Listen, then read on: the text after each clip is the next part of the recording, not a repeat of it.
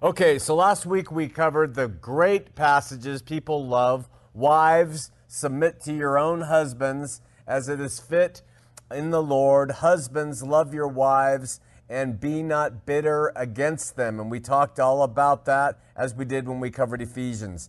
And then Paul continues at this point. He says, children, obey your parents in all things, for this is well-pleasing unto the Lord. Fathers, provoke not your children to anger, lest they be discouraged. Servants, obey in all things your masters according to the flesh, not with eye service as men pleasers, but in singleness of heart, fearing God. And whatsoever you do, do it heartily as to the Lord and not unto men, knowing that of the Lord you shall receive the reward of the inheritance, for you serve the Lord Jesus Christ. But he that doeth wrong shall receive for the wrong which he has done, for there is no respect of persons. So jump back with me to verse 20. Paul has talked about the relationships of husbands and wives, and then now he speaks to children. He likes to do that. He goes in a chronology. He starts with husbands and wives. He goes to children. Children, obey your parents in all things, for this is well-pleasing unto the Lord. The word technia, or techna, in Greek, it means those who are young. But here it appears to describe anybody, so we can't say, little babies, little children, toddlers, adolescents, anybody who's under the care and governance of their parents. Children, obey, is what Paul says. Hupakauno, it sounds like Hawaiian, listen, hear, obey, hearken to them, hear them, do what they say. This is not the word that Paul used for wives. I want you to notice that. He doesn't say, wives, obey your husbands. He says, submit. So that's hupotasso, and that means subject yourself under the rank in a rank, like a colonel will subject himself under the rank of a general. Just put yourself under. Realize that that person is the one who's going to be doing this and doing that. Put yourself under them. And it's a willing decision. In obey, there's less willingness there. It's a direct do this. For the wife, nowhere, we mentioned last week, does it say, husbands, get your wives to submit to you. It only says, wives, you choose to put yourself under. You're making the choice. But here with obey with children, it's more obey them, straight up obey. The different words are present, and I think it's important, and there's little ambiguity when it comes to the children. The command goes all the way back to the Old Testament, and the fifth law written in stone, which is honor thy father and thy mother. Ready? That, honor your father and mother, that your days may be long upon the land which the Lord God has given you. That's the promise associated with the commandment. And then Leviticus 19:3 says, you shall fear every man his mother and his father, and keep my Sabbaths. I am the Lord your God. So for many years, under parents, children are sort of like all the human races under God. We are all under God as creatures and creations and children of God. Well, the same thing's going on with parents and their children. And for many years, parents will serve the way the Lord serves over the creations on this earth. Parents provide shelter and food. They provide clothing and protection for their children. Hey, guys, come on in. Parents, just like God provides for us. And parents provide education, and they provide responsibility, and they provide guidance to govern their children and to care for their children. That's what God is doing for us. So when he says honor them, it's really an important principle. that he's making is that you parents are acting in the place of God. So children, understand that your parents are serving in the same capacity that I serve for the rest of the human race. In return for caring for them, children are to then respect mom and dad. And they are to honor them. How? By hupotassoing them. That means to hear, not hupotassoing, by hupokuoing them, meaning hear what mom and dad say. Listen to what mom and dad say. And do what mom and dad say out of respect for what mom and dad do for you. That's what the commandment is. And so it flows back to the old thing. God is taking care of us too. His creations should respect him. I mean, he's the one who causes the rain to fall. He's the one who brings the sun to shine. He's the one who has the crops grow. People should be naturally grateful for the providence that God bestows upon us. We aren't, generally, as a people, but that's what the commandment flows to. God does this for his children. We do this for our children. Children, respect and be grateful to your parents for that. Paul adds here in Colossians, for this is right. That's how he just puts it. And right can always be changed to righteous in Scripture. So you could say, for this is righteous. This is goodness. This is holiness. Children, verse 20, obey your parents in all things, for this is well-pleasing to the Lord. So when a child decides to hear mom and dad, then the Lord's pleased with them. And that's interesting that you can please the Lord as a child and as a teenager and as a toddler, that when you obey and listen to mom and dad, God's happy with that. And God says through Moses that there's a blessing tied to it. And Paul in Ephesians chapter 5 says there's a blessing for children being obedient and hearing their parents. Do you know what that blessing is? Your days will be long upon the land. That's what he says. It's one of the few commandments in the Bible where it gives you a command and there's a blessing associated with it. That if you obey mom and dad, you will live long upon the land. We don't know if that means God will stop protecting you. I mean, in the Old Testament, we have no idea. We don't know if he curses children who aren't. I don't think he does, or we don't know if just by the mere fact that when children are disobedient to their parents, they put themselves in a place of jeopardy. Why can I say that? Because there's few people in a good set of parents who love their children more on earth. No one loves a good set of parents. No one loves their children more. And the parents are going to give them the best advice that they can give them. So when a child doesn't listen to that advice, if the parents are good and the child steps out from that protection, their days may not be long upon the land. Their days may be short. For instance, a mother tells her child, don't go in the street. And the child is 7 and says, I'm not listening to you. Look, mom, and runs out into the street. Well, they lose that protective providence over them, and your days may not be long upon the land. And so then verse 21, he moves from children, he says, fathers. This is a big one. Provoke not your children to anger, lest they be discouraged. And in my experience, and I'm just talking from my own observances, I know there's exceptions, but in my experience in males, and therefore in some fathers, males poke at, criticize, harass people. Males do this with each other. Anyone who's ever been in a fraternity, or if you've ever got onto a job that has a hierarchy of males, like fishing boats, police force, firefighters, and you're new, you're a newbie, you're a greenhorn, you get hazed. You get picked on. You get criticized and mocked for everything you do.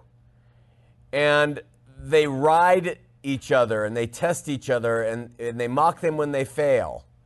And unfortunately, that ethic in males naturally, some fathers do this to their children. And if it gets carried away and it isn't executed in love and with a purpose, criticism, which means you never do it to harass a child, then it can lead to what Paul calls provocations. And when they are relentless enough, these provocations, it turns a child, male and female, to becoming discouraged, broken, totally hollowed out, and sometimes really, really angry. Because the male figure has been riding them, right? And they can't escape. They want to please the male figure. They want to please father, but dad does not give them a break. He's relentless. And Paul is directly warning fathers. He points them out. We've talked about wives, we've talked about husbands, we've talked about children, but he doesn't have anything for mothers here. He doesn't say mothers love your children. He doesn't have to. But he does have to give some kind of insights to fathers, because we naturally can be little jerks if we aren't respectful of the Spirit of God and to be kind. The word discouraged, you've lost courage. And he says if you ride them, they can become without courage. And they just turn to whatever will give them courage, liquid courage or powder courage or something else. So fathers, you have a really important role. This is Father's Day, ironically, which I don't really care about, but except I love my dad. But the writing children, he's worrying about. Children need encouragement, to be encouraged to do well, and to go out and fight, and to go out and do what, and get their education and make good choices. Encouraged, but not discouraged.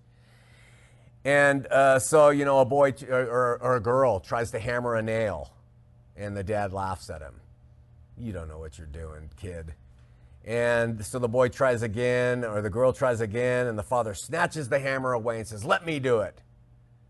And then the boy privately goes and, tries to learn to hammer nails, and the father sees him and mocks him again. It's this relentless criticism upon children that can destroy them, and lead to despondency. And it happens in so many ways from fathers usually.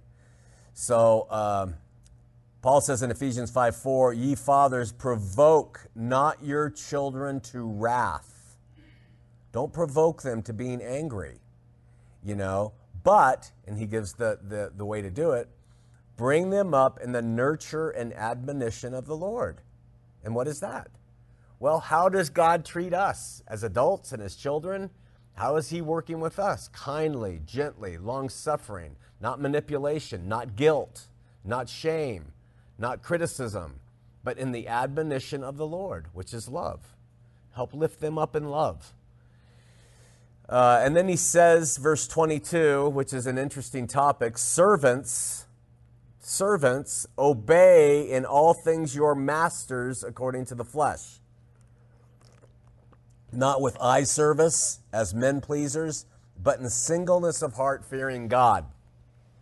In Paul's day, this, in all probability, it could have referred to employers and employees, servants. Don't just pretend like you're a good employee.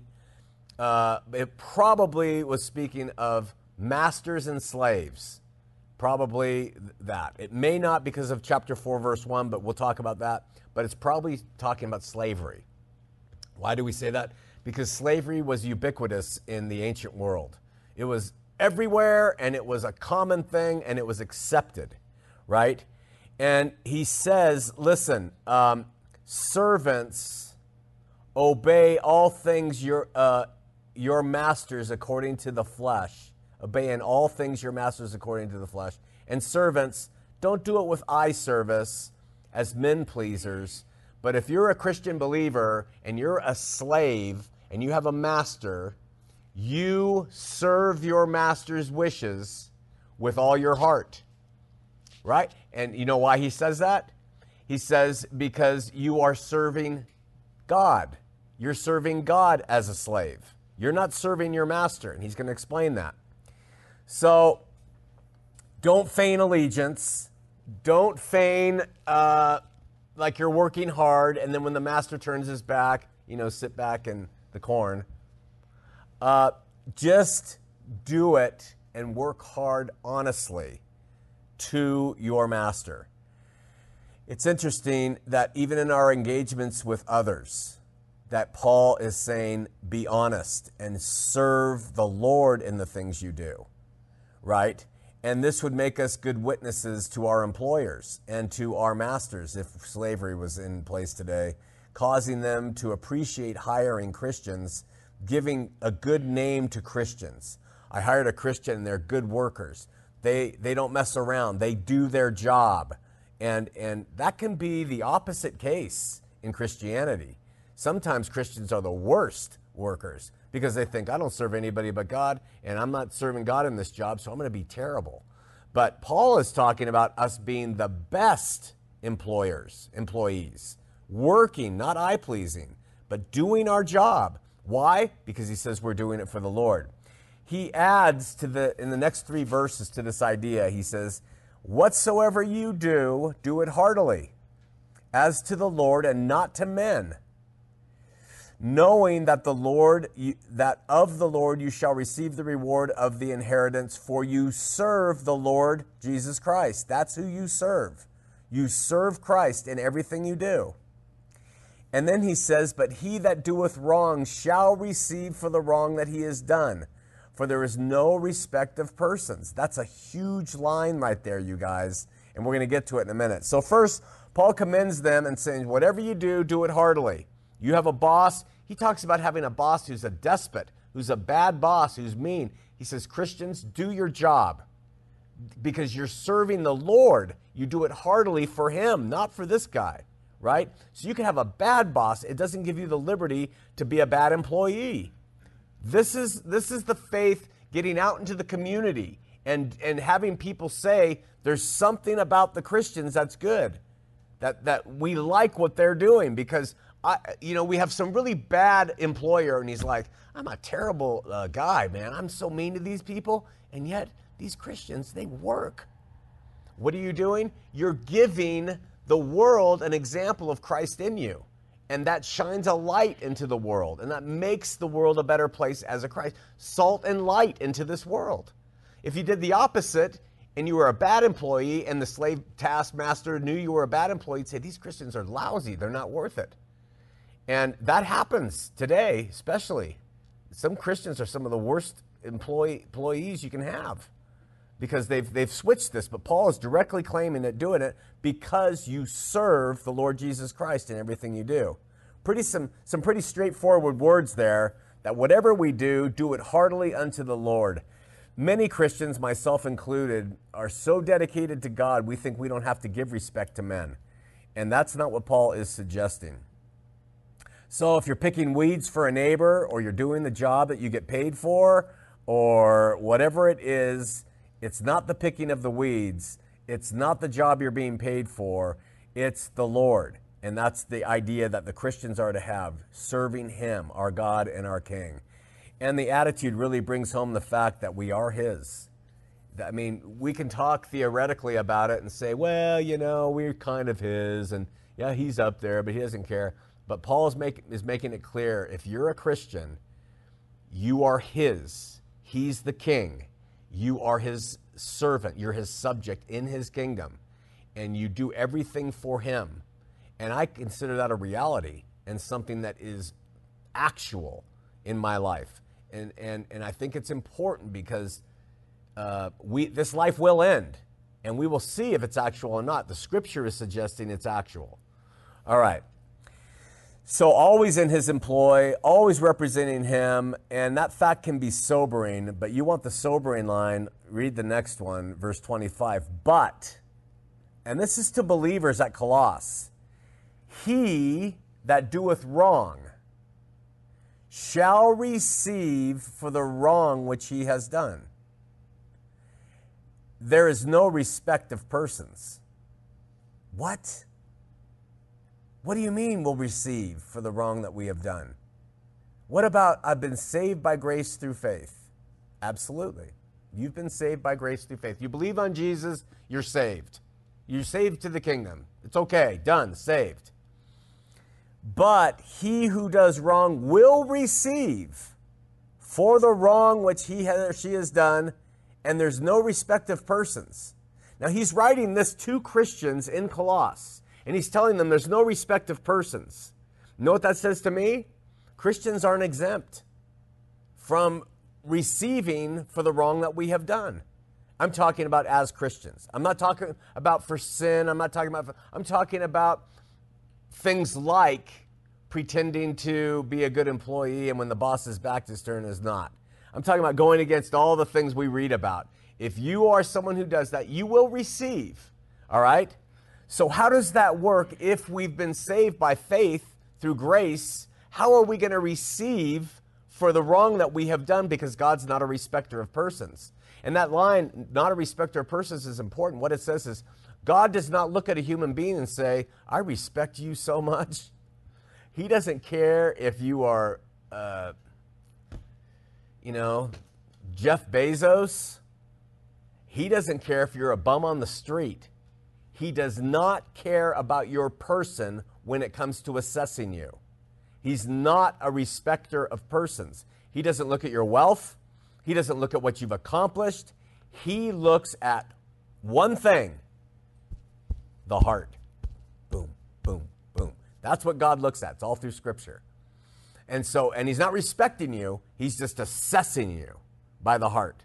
Respecting you would be, yeah, I know you had a pretty good heart, but God, you were a great singer. Come on in.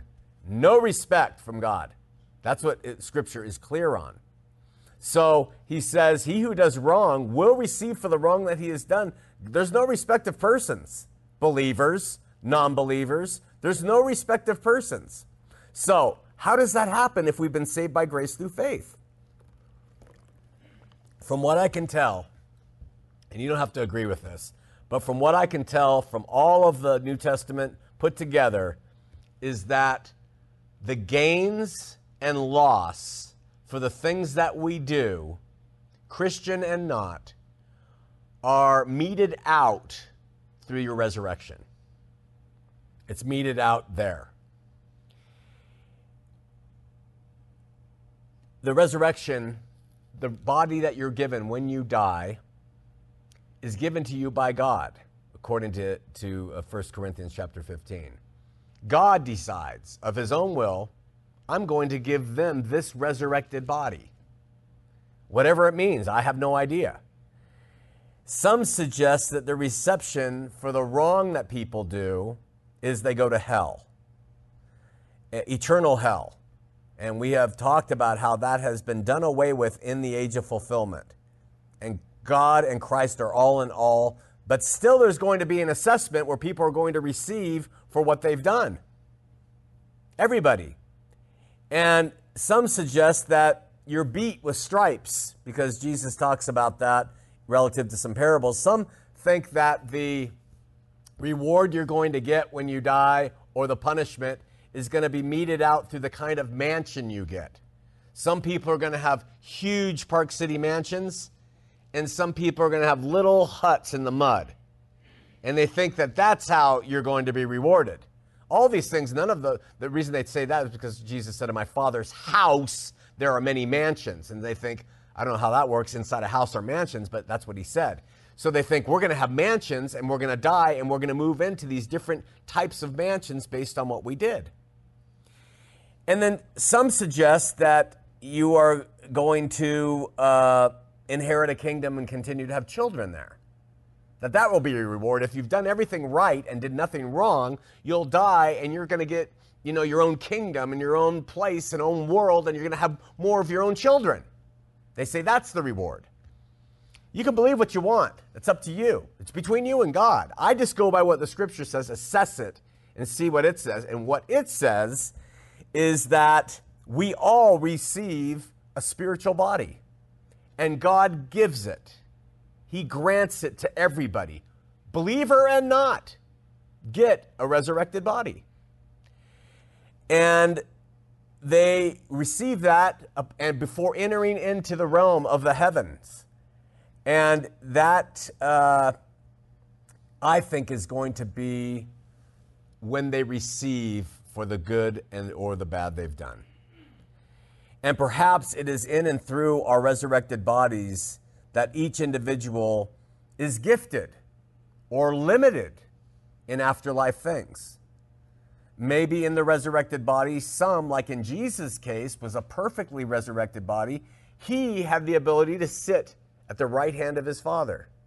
And maybe it's proximity to God that the resurrected body gives to you. That the better it is, the closer you are to God, and the worse it is, the further you are away. We don't know, but we do know that in Hebrews, they talked about resurrected bodies, that the women in the Old Testament sought for a better resurrection, is how Paul puts it. A better resurrection. So there has to be a difference in resurrections. And there has to be a difference in what you receive of God after this life for the way you lived it. And that's what I think he's saying here. What's remarkable is Paul is writing to believers here, and he reminds them that even if they do wrong, God is not a respecter of persons, any persons, apparently, including those who are in the faith. So I suggest that's true. And it's a sobering in and of itself, but the real sobering thing is Paul tells us that if they do wrong, they will receive for the wrong that they have done, because he's not a respecter of your person. And this affirms the starkness of Romans 2:11, which says, "For there is no respect of persons with God." Period. I know how humans think. I'm one of you, and I think the same way. He'll like me. He's going to really, think I'm funny, or that I did good in my life, or, he'll see me that way. He's really that way. But remember in the Old Testament that God is described as a consuming fire. A consuming fire. That's why on the Mount Sinai, when Moses had an interaction with God, he was like, I'm not getting near that. He consumes. He is a fire. And, we can personify him and put him in the body of an old man with a beard. You can take God and you can make him all those human things. Jesus says God is not a man. Scripture says God is not a man. Scripture says God is spirit.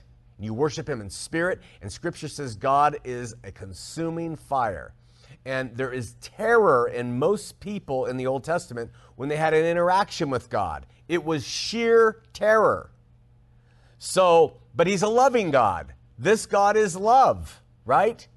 So I just think that we misappropriate our feelings for each other, which are often wrong, and we put them on God and think he's just going to like me for who I am. And that's not the case. He's not a respecter of anybody. He's a receiver of those who receive his Son in faith. And he's a bequeather of gifts to those who walk by faith and who choose to love. Faith and love, that's it. Forget about religion. Faith and love. So he gives to those who have faith and who love.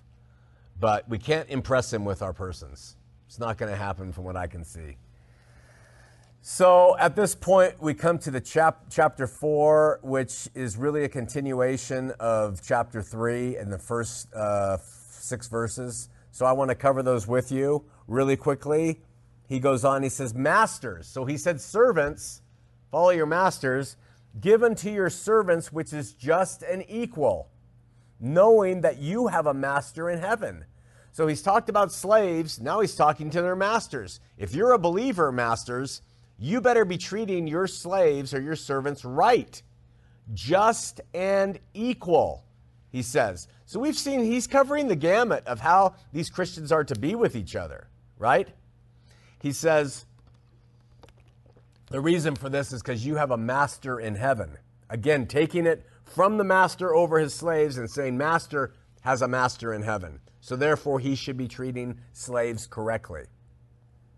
Continue in prayer and watching the same with thanksgiving, with all praying also for us that God would open the door of utterance to speak the mystery of Christ, for which I am also in bonds, that I might make it manifest as I ought to speak. Walk in wisdom toward them that are without, redeeming the time. Let your speech always be with grace, seasoned with salt, that you may know how every man ought to give an answer. Those are going to be the last core passages we cover, and then we're going to wrap up the chapter 4 quickly, because it's just benedictions. It's just saying goodbye to everybody in the letter, which can be boring stuff.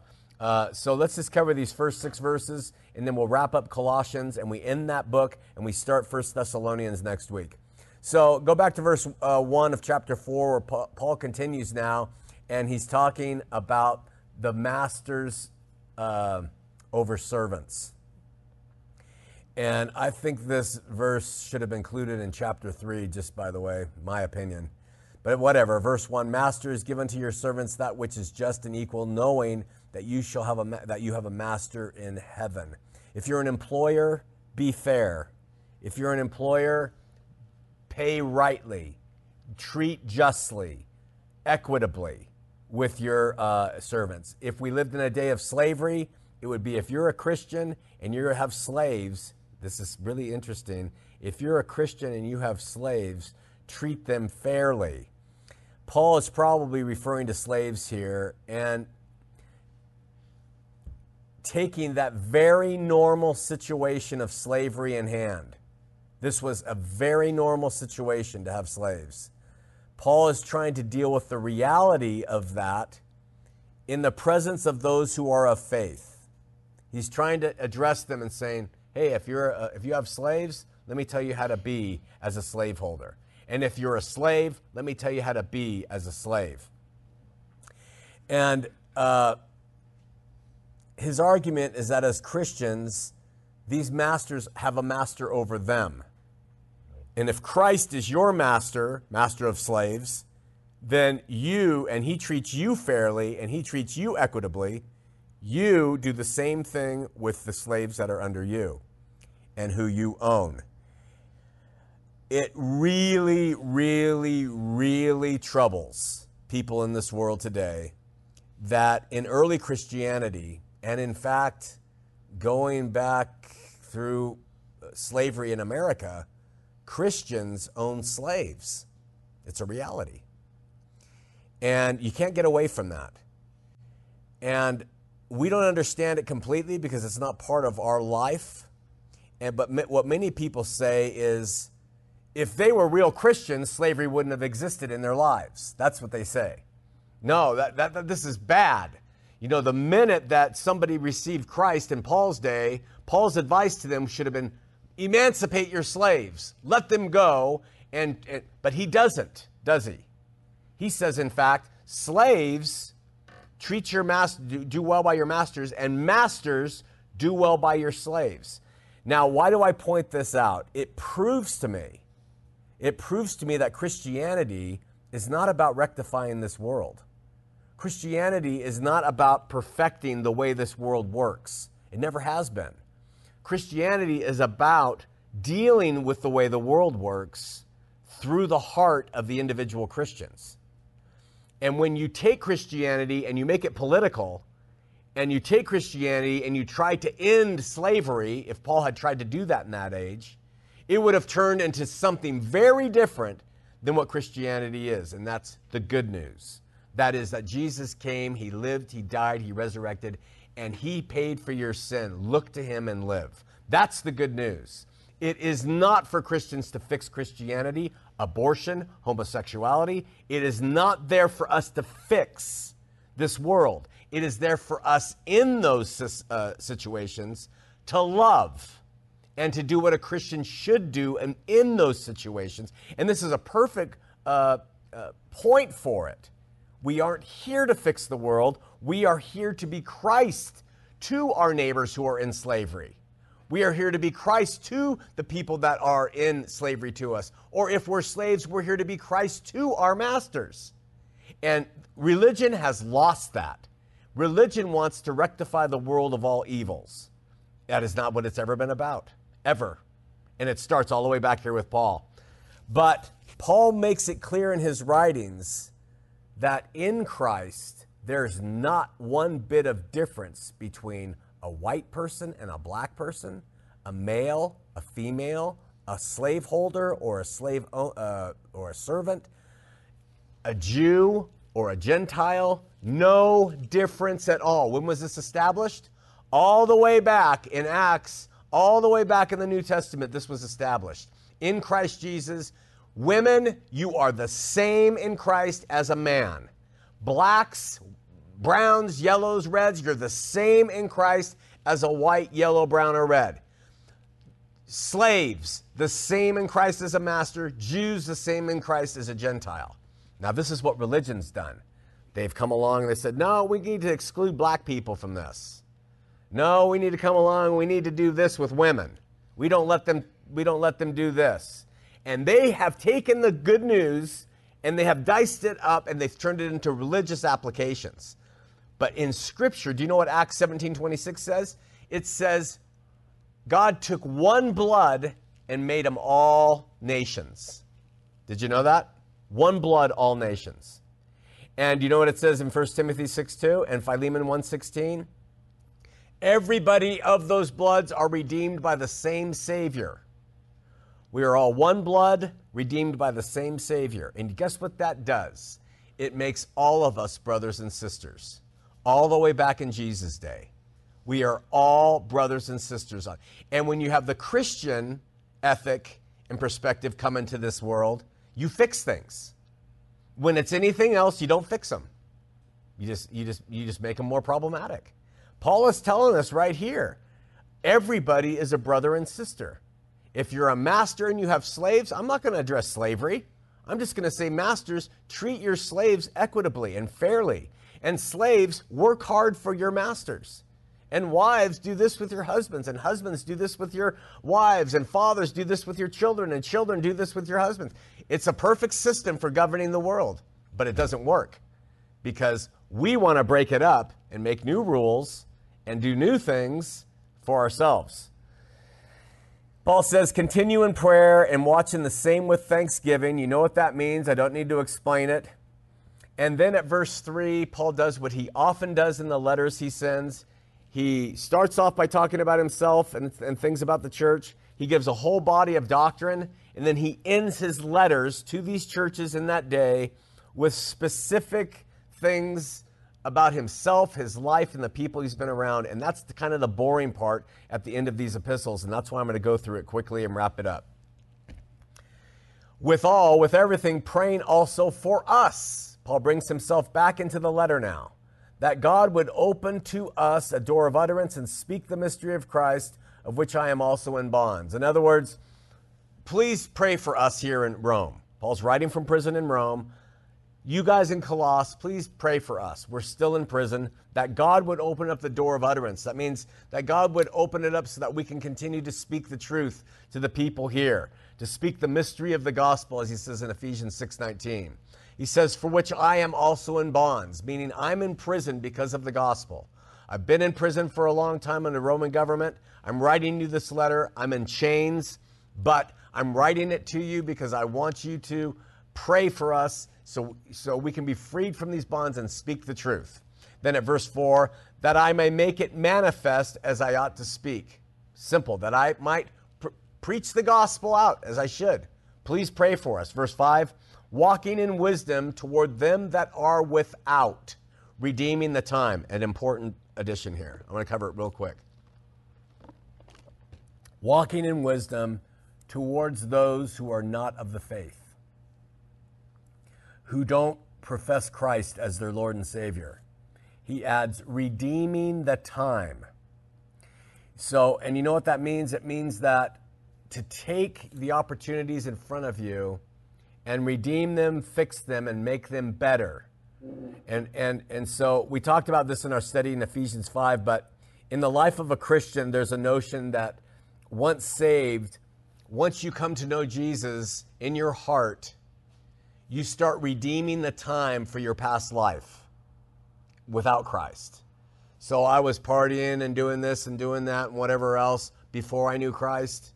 once I come to know Christ, I start making up for the things I did badly before. Redeeming the time is what he's talking about. And with wisdom toward those who are outside of the faith. Wisdom is knowledge applied. So you don't just become this loudspeaker of Jesus, which people do out on the streets. You use wisdom. You take your knowledge of him and you apply it to the situation and the person at hand, redeeming the time. And he adds to this, let your speech always be with grace, seasoned with salt, that you may know how you ought to answer every person.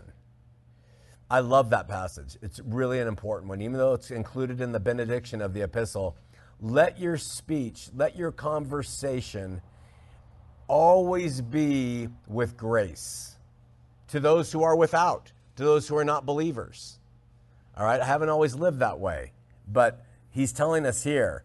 In the previous verse, he said our conduct should be wise and prudent. Now he says, let your conversations be with grace. That means goodness. It means undeserved goodness, right? You get God's grace. You're a sinner and God still blesses you. That's called grace. You're getting something you don't deserve. So he says, let your conversation be also graceful, filled with kindness, generosity, showing that God loves and is operating in you and helping you. And Paul adds, seasoned with salt. Now, it's interesting to the Greeks, salt in conversation meant wit. I got a friend right sitting over here. He's very witty. His conversations are seasoned with salt. That's how the Greeks would see that. And that means that you add seasoning to your conversations with people who are outside of the faith. And I think it might be, don't be a dullard. I think Paul's just saying, don't be some, Jesus has saved me, I am a Christian, believe and live. No, he's saying season your conversation with salt. And the Greeks meant with wit, witticisms, fun, joy, laughter. Season with salt, making each conversation like a plate of food that's been properly seasoned versus a plate of food that's bland. There's nothing worse than you get served a plate of food and it's lacking any seasoning. He's saying add that to your conversation with the world. And the world will start to see what Christ does in your life. And that's kind of the point of all these things is, you can have your faith and you can be saved, but what does it mean when you are evidencing Christ to others who don't know him? It should mean love. It should mean conversation seasoned with salt. It should mean goodness, non-bias. Everybody's equal, right? That every man ought to know the answer he ought to give. And we could think that he is saying that this is talking about apologetics. And I know a lot of people would say this means in apologetics and argumentation, but I don't think so. I think Paul is saying, let the Holy Spirit move you and give you the right time and the right place to share the right information. Season it with grace and salt. Don't just be one of these people who blabs out doctrinal gems constantly to people who don't know how to receive it, right? Use your mind, use your wisdom, your knowledge applied with grace, seasoned with salt, and then so that you can give every person an answer for the hope that is within you. And we reach the closing remarks, and let me read them to you, and we'll go through quick. It's a lot of historical stuff. All my state shall Tychicus declare unto you, who is a beloved brother and a faithful minister of the fellow servant of the Lord, whom I have sent unto you for the same purpose, that you might know your estate and comfort your hearts. With Onesimus, a faithful and beloved brother who is one of you, they shall make known of you the things which shall be done. So in this exact benediction is found in Ephesians chapter 6. We have covered that. Paul is telling the believers at Colossus, Tychicus and Onesimus, these guys are faithful brothers and faithful servants. They'll inform you of everything that was going on in Rome. And Paul had confidence in them. Verse 8, whom I have sent unto you for the same purpose, that they might know your estate and comfort your hearts. That's why we sent them. Verse 9, with Onesimus, a faithful and beloved brother who is one of you. And they shall make known unto you all things which are done here. Onesimus, we're going to learn about in Philemon. He was a slave that became a Christian.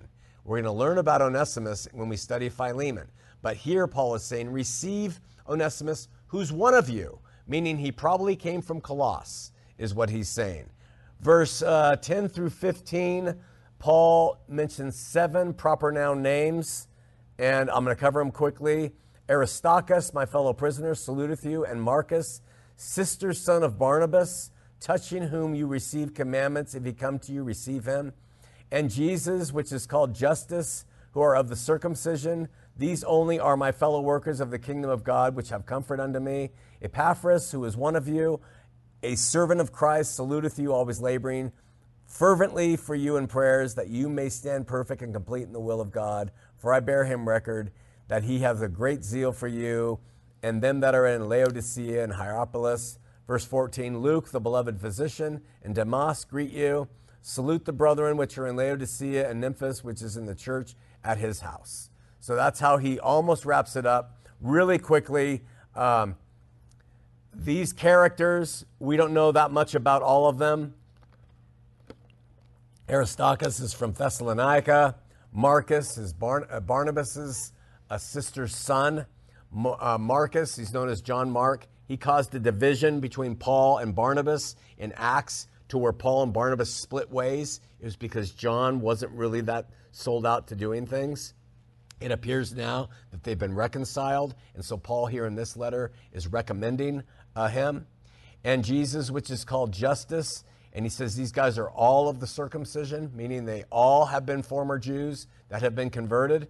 He adds, I bear him record, and he has a great zeal for you.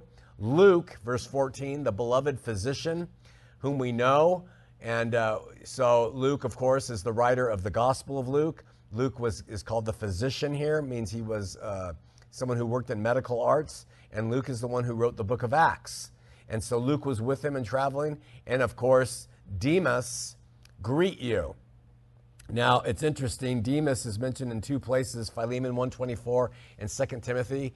And Demas, here he's recommended by Paul. But when you get to 2 Timothy, he denounces Demas. There's a little historical fact. Here he recommends Demas, and in 2 Timothy he says, he has loved the present world, and he's left me. And he tells in 2 Timothy that this is his greatest trial in his ministry, when Demas turned and left him. So we have one letter here where he is appropriating Demas as a good fellow servant. And when we study the letter to Thessalonica beginning next week, and then when we read 2 Timothy, we find that Demas has fallen from the faith. He's turned to the things of the world. Finally, salute the brethren which are at Laodicea and Nymphas, and the church which is in his house. And we know that the believers then met in open public places or in houses. They didn't have brick and mortar buildings that they met in. And we don't know anything more of that person, Nymphas. And then the last 3 verses of Colossians. And when this epistle is read among you, cause it that it be also read to the church of the Laodiceans, and also likewise read the epistle from Laodicea. So, and say unto Archippus, take heed to the ministry which thou hast received in the Lord, and thou shalt fulfill it. The salutation by the hand of me, Paul. Remember my bonds. Grace be unto you. Amen. Written from Rome to Colossians by Tychicus and Onesimus. So when he says, take this letter and read it among you and cause it to be read among the church at Laodicea, what he's saying is, when I write these letters to you guys, I want you to read it to each other and then send it to the other churches in Laodicea and other churches out in Asia Minor, and read what I wrote. And then you read what I wrote to them, showing that these letters were circular. And this is what helped give the apostolic letters meaning as the believers were reading them in that day. And then Paul adds, and say unto Archippus, take heed to the ministry that thou received the Lord, and fulfill it.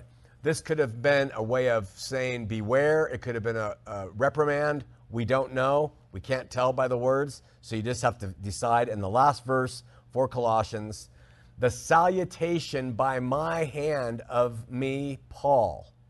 Now, just to let you know, at verse 18, it seems, Paul does this in 1 Corinthians and 2 Thessalonians, Paul takes over writing. Before, he's dictating to Tychicus and Onesimus, the letter he's having sent to Colossians. Here, he seems to take his own pen and he adds, the salutation by the hand of me, Paul. Remember my bonds, grace be unto you, amen. And then it's written at the end, written from Rome to Colossians by Tychicus and Onesimus. So in 3 places in the letters Paul sends, he seems to say, this is my handwriting, I endorse this letter. And it was a way of validating the epistles that were going out to the believers in that day.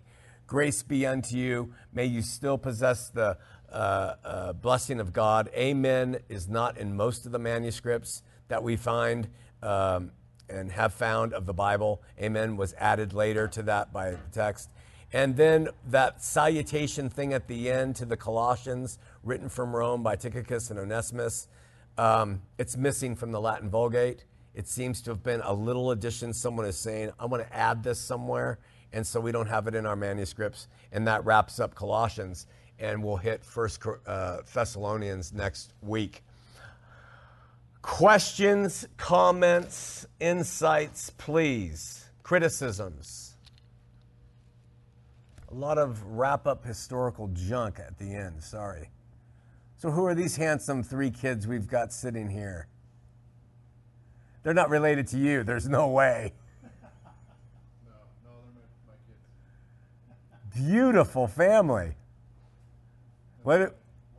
And the wife back there, welcome. It's Father's Day, right? Got it. Glad you guys came, man. So can you tell me their names? Introduce us to your father. Paxton. Parker Paisley. Paxton Parker Paisley. That's a beautiful, you've done well, Mom.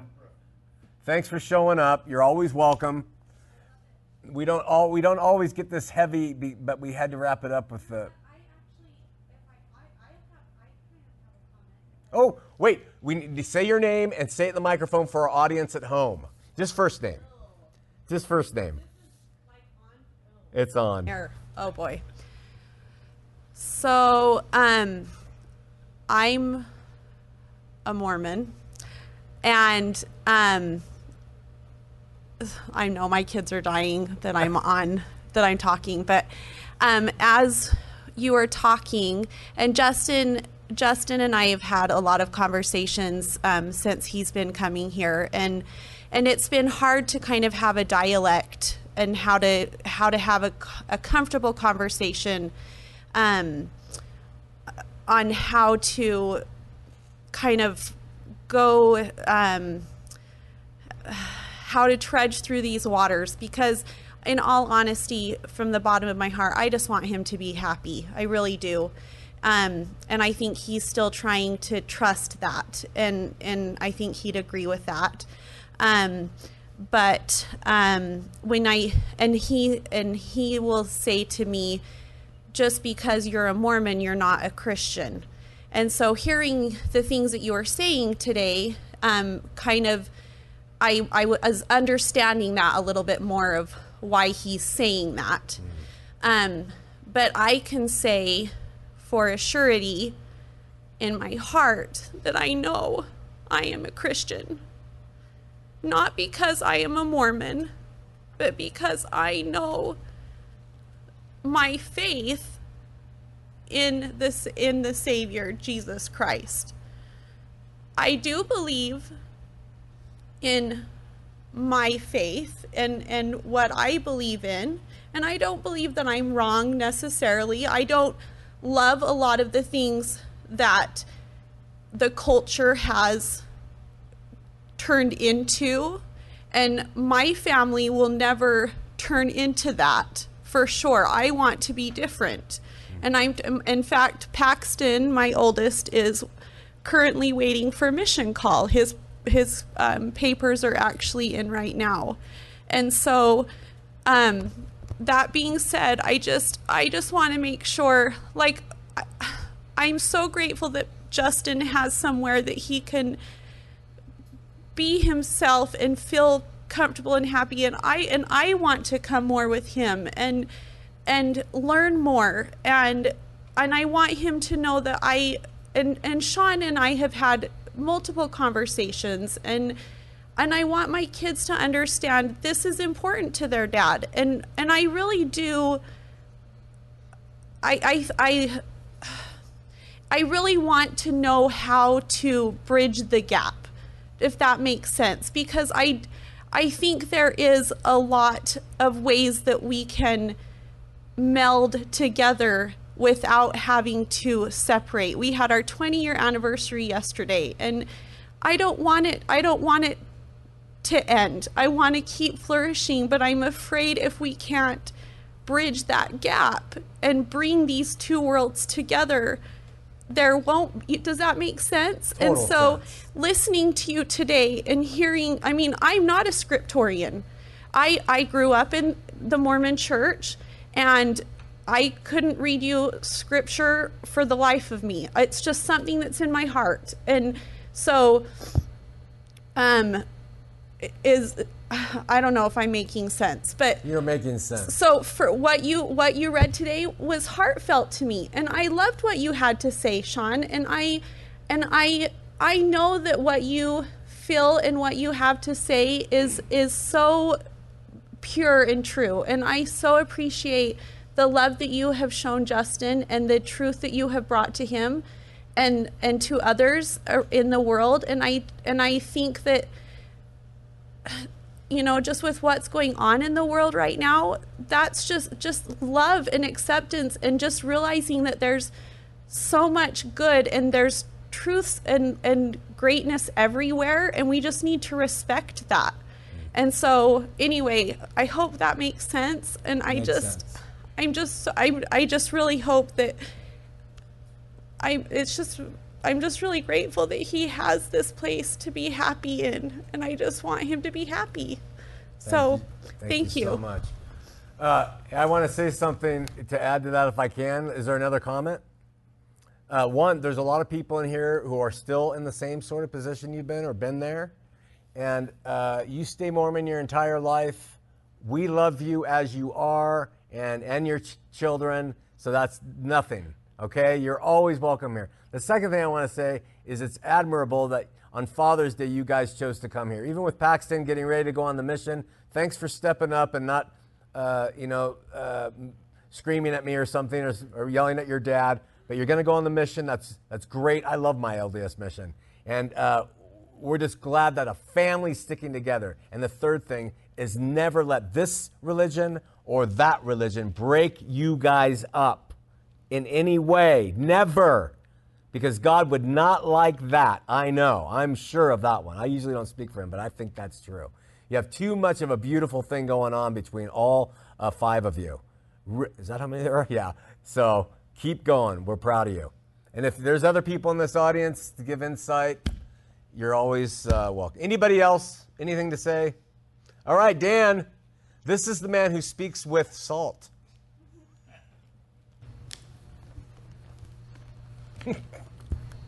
His wife just said scary. Well, so I just wanted to. This is Dan. We're not Mormon, but we, Lori comes here because I love it here because Sean speaks the things that I need to hear, and Lori is just kind of adapted to that, and she loves Sean too. But so I mean, we have kind of the same thing going. It's not just a Mormon Christian thing. It's a religion, church, relationship with Jesus thing too. So I'm thankful for her and that she puts up with my craziness here. Well, anyway, I did have a question. At the end there, he says, make sure you pass this letter around. Yeah. And he specifically says to the Laodiceans, read it to those guys. Yeah. And then he says, and you also read out the one for Laodicea. You would catch yeah, that, of course you? I would. So I just wonder if there's any relationship between, if there's an epistle out there that just didn't get handed down to us, or if that epistle might be similar to what he tells John to write to Laodicea in Revelation. Yeah. There's a paragraph there. Yeah. Anyway. And the answer to that is we don't know. It could be a lost epistle. It could be a duplicate epistle. That's why we don't have it now. or it could be one that is named something else in our scripture. Those are the three views on that, but good catch. Danny boy. This is Danny. I appreciate your comments so much. I love the fact that you're open-minded and willing to support your husband and the kids as well. I'm really impressed with that. We have to remember, I mean, I was a member for 60 years, been on full-time mission. It was one of the best experiences of my life. Taught mission prep for 2 different stakes. So I learned the gospel of Mormonism inside and out as much as I could to serve. And it was all good because it led me one step closer to my relationship with Jesus Christ. Right. And that's what it's all about. Right. Each one of us in this room are on our own separate journeys. And we can't dictate and control other people's journeys. We can influence them, we can love them, we can encourage them, but we really have to be careful not to offend, and we need to love. And that's the most important thing that we learn here as we come to campus is that God wants us to love other people, to love one another. And I talk to a lot of people on his hotline who call in and ask, this situation where one spouse or one child or one parent has left the Mormon faith or a Catholic faith or whatever, and now how do we navigate this through this journey? How do we deal with this? And it all comes down to being kind, being understanding and compassionate and loving and accepting, and maybe being open-minded yourself. Whoever, I'm not talking to you specifically, but we all need to be open-minded to truth, because truth is the most important thing. And we think we know truth because of the information, the limited information that we have. But when it really comes down to it, we're all lacking. And that's why the scriptures and teaching from the Word of God and asking for the Holy Spirit to direct us really helps us to come to the truth. And that's really important. So going on a mission, I learned to deal with people, to interact, to talk about Mormonism, share the Book of Mormon, a lot of things that I felt important in my life at that time, which I don't regret at all. But now that I've added on to that, the true knowledge of the Word of God and how all this works, I see that, I put that in its place now, and I build upon it. So sometimes we have to go through things and do things in order for us to get closer to God, because He's always constantly drawing us. I just wanted to quickly end by reading this verse in John chapter 6, verse 44. No one can come to me, this is Christ talking, unless the Father who sent me draws him or her. And so He's constantly, our Father, is constantly drawing us. He's constantly wooing us, inviting us to get closer and closer to His Son, Jesus Christ, who in Christian theology is not a spirit brother, but our God, as it teaches in the scriptures that He's God. And so I just encourage everybody to, continue to support each other in their own journeys and to love one another. And that's why we're all here. We're all humble. We're all trying to grow spiritually. And so. Thank you, Danny. Brooke, thank you for your insights. Paxton, I have one question for you. Yeah. Where do you want to go? Australia. Australia? That's where I wanted to go. That's where Mike went. Yeah, he still has stuff from his mission. And you lived on Paxton? Wow. Oh. Australia. All right, let's hope you do it. Get your wish on that. And hope you don't get sent to Riverside, California. We're shooting for Australia. Probably get Pocatello. Yeah, well, whatever. You'll love it either way. All right, should we pray? let's get out of here. Lord, we thank you for life, and we thank you for your Spirit. We thank you for loving us so much. You gave us your only begotten, your only human Son, Jesus Christ, who lived like we couldn't and died like we wouldn't, and so we can live through you. And we just pray your blessings upon us as we exit here, that we'll leave religion behind, and we will take your spirit of love and faith out to our neighbors, our family, our friends, our enemies, and that love will abide. And we pray especially for Grant, who's in the hospital and he wants to give up on life. And I met him yesterday and he's struggling, so we pray you'll help him and Myrna as he's going through some real trials with his body, and help him to be sustained and supported by you.